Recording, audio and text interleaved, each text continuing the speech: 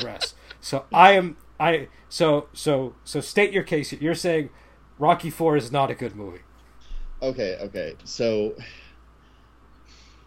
it's difficult to make solid claims about art, right? It's difficult to say this is bad art, this is good art. This is true. But I'm going to go along with your argument that Rocky IV basically, creatively, it's extremely... It's even if you ignore the elements of it that are nakedly propaganda, which is most of it, you also have to understand, like, this is almost like having a cowboy boxer versus an Indian boxer. It's just that creatively bankrupt, right?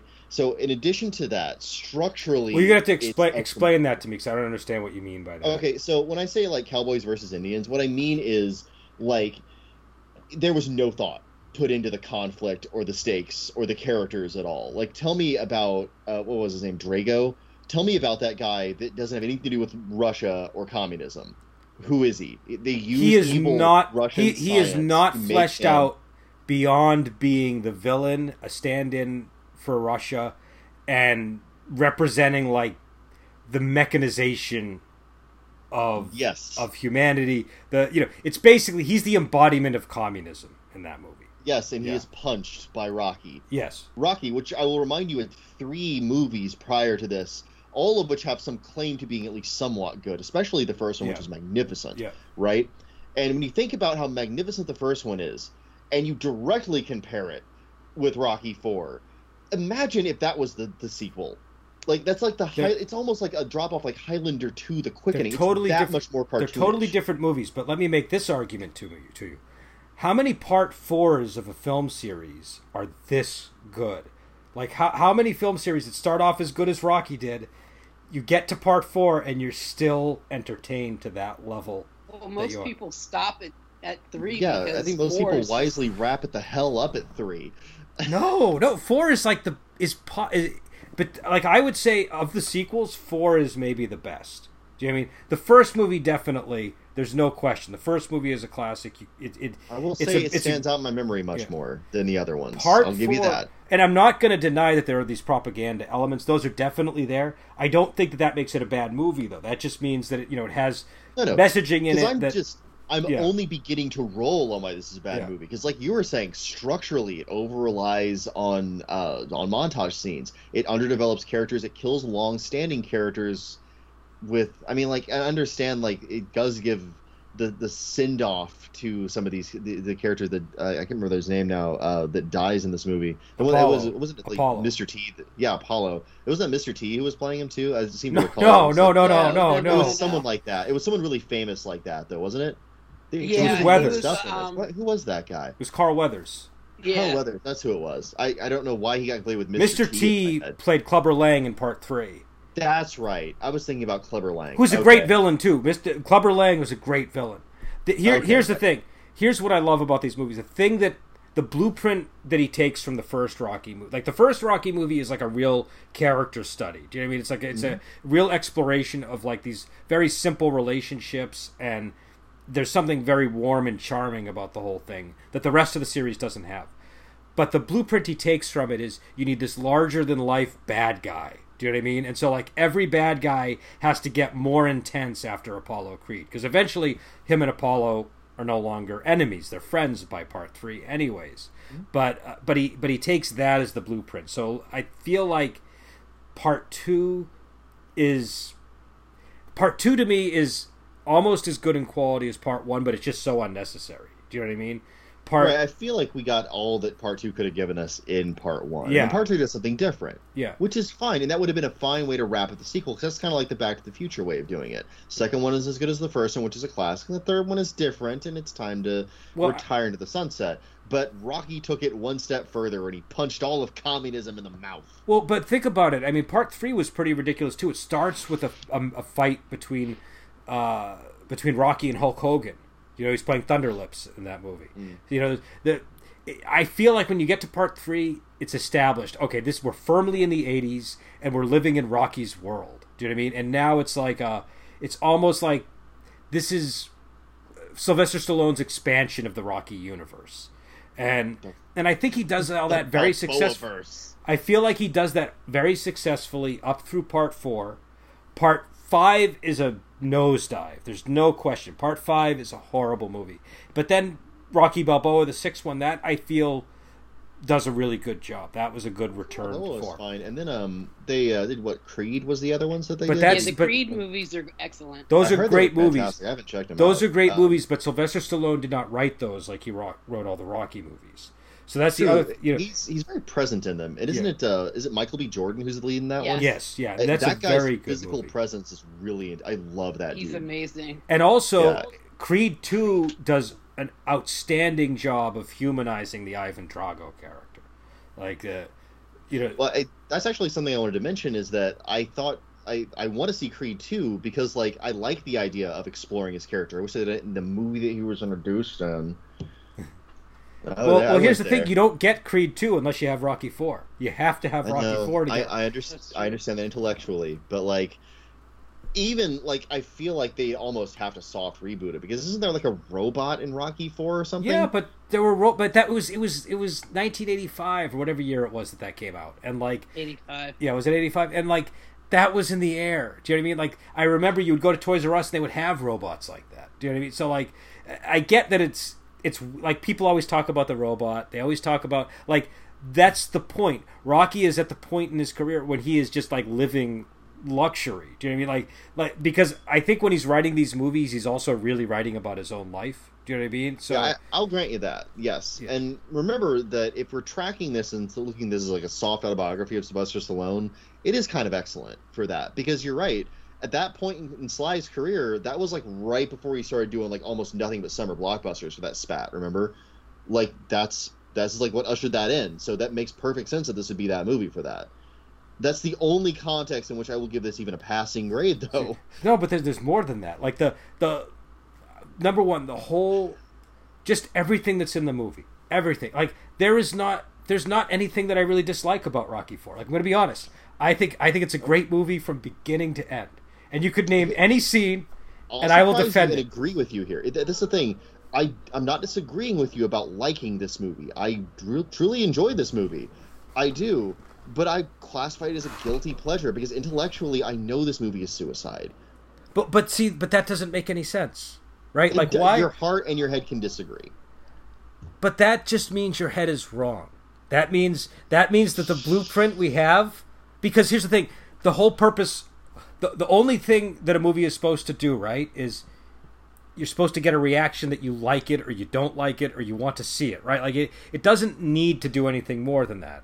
And if you're talking about intellectual satisfaction, there's still plenty to chew on with Rocky IV. We can have a whole discussion about the contents of it, for example. Do you know what I mean? So it's not like it's... I would be surprised if you could legitimately find something intellectual in this movie to talk about that didn't immediately devolve into how stupid it was. I think... Like, go ahead. I encourage you. I'm interested to hear what you have to say. Well, here. I think that you could talk a lot about what was going on in America at the time with Russia and the U.S. and how that plays out in the movie. Do you know what I mean? There's a lot of stuff that was in the air that makes its way into this movie, and it's fascinating to talk about. That's what I'm talking about. But that makes it, to me, that makes it feel like this was a cultural symptom. You know, it wasn't that this is a cultural artifact. This is just like the foam of whatever random stuff was at the top of Sly's mind. He's just like, scoop it up and make a script. That's my Sly Stallone impression. Okay, but we can make fun of his voice, and that maybe lends legitimacy to your point. But I think I shouldn't. I know he has a speech impediment. I think yeah. Actually, that's why he talks that way. He's got paralysis on one side of his mouth. But I think that there aren't other movies that achieve that from the same period. Do you know what I mean? He did something. Whatever people want to think of Rocky IV and him, he put together a movie that people remember. And there aren't a lot of other movies that people remember in this way that encapsulate just the cartoonish way we were thinking about the world at that time. Do you know what I mean? Yeah. There's tons of movies that do, though. Even E.T. and all of our pop culture things that Steven Spielberg did, they capture the zeitgeist of their time really well. You know, they just don't have, like, they do so in a way that is sincere and an artful realization of an artistic vision. This is legit, like, just... Yeah, it's the Land of Confusion video if you were punching and made a movie out of it. You know, it's just that much like it's pop culture rather than culture, and it's propaganda instead of philosophy, and it's just, I understand what you're talking about, the zeitgeist, but like it's the sort of like wrong-headed jingoistic zeitgeist. I'm not condemning the patriotism that went behind this. I'm really not, but I am condemning the kind of the clownish take, the unnuanced American democracy will punch Soviet evil in the face kind of take that it has. You know, like that's, to me, that's irredeemably simplistic. And like that's the line where I'm like, okay, yes, it's fun to watch him punch, but even my heart isn't totally into that. I'm just like, okay, I'm watching a cartoon right now. I have more investment whenever I see Goku punch Nappa in Dragon Ball Z, you know, because I have more, the characters are more realistic and fleshed out in that to me. Well, and again, I think I don't think that, I'm not going to disagree with you about the propaganda. I think it's definitely like, it's definitely got a point of view. It's a point of view, even when I was a kid, I didn't agree with the point of view. And I remember watching it with a friend the whole time. He was just commenting on, you know, that stupid Russian, how I hate that stupid Russian. Do you know what I mean? So like, I'm aware and I don't of what you're talking about. Like I'm aware of what you're talking about. But I think now that I'm an adult, I can look back on it and be like, I understood why that movie was made the way it was given the time. Do you know what I mean? Like, I understand, you know, what was in the air. I get it. And also, I think the more you watch the movie, the more you realize there is some ambiguity in the writing of it around the topic. Do you know what I mean? Like, Apollo Creed dies because he wants to fight this Russian. Do you know what I mean? So it's like, yes, in a way, there's this propaganda element of the Russian kills him mercilessly, and that is supposed to make the Russians look bad. But it's also Apollo Creed's own, like, hubris and desire for, you know, a glamorous return to the ring and all these things, you know, which are ill-advised. It's you could, like, okay, you could look at the scene where he comes down and what is it? James Brown is singing, you know, what's the name of the song? America? Living in America? Is that Living in America? Yeah, Living in America from the platform. You could look at that scene and say that is propaganda for the U.S.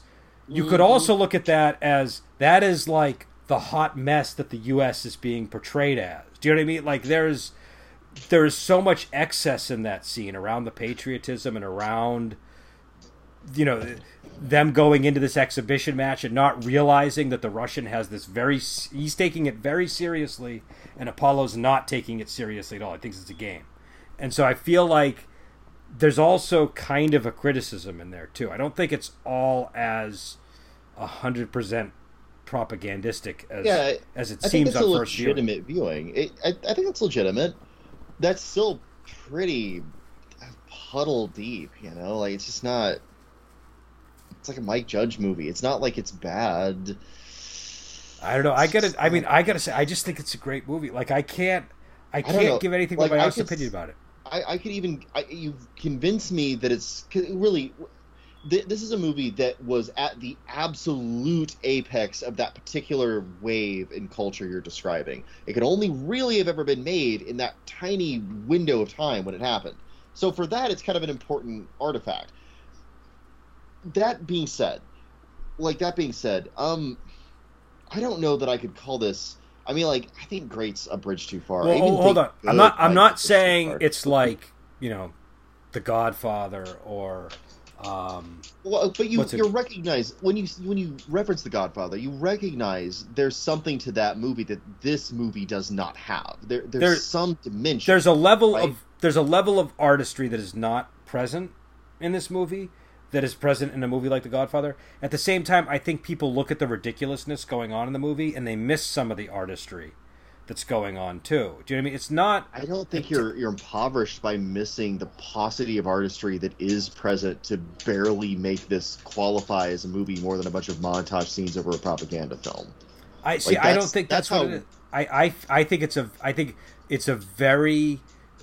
I don't know what I would call it. It's almost like a movie. Like it is montage heavy, but I feel like it's done in the style of almost like an MTV video. Do you know what I mean? It's got like a... Yes. But I don't think that's bad about the movie. Do you know what I mean? I think that's... part of why it works.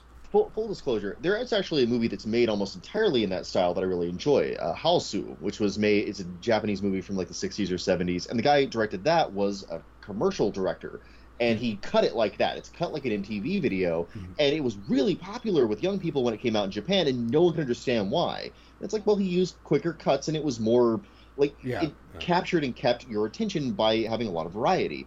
And I will absolutely grant you that 4 does that. It does.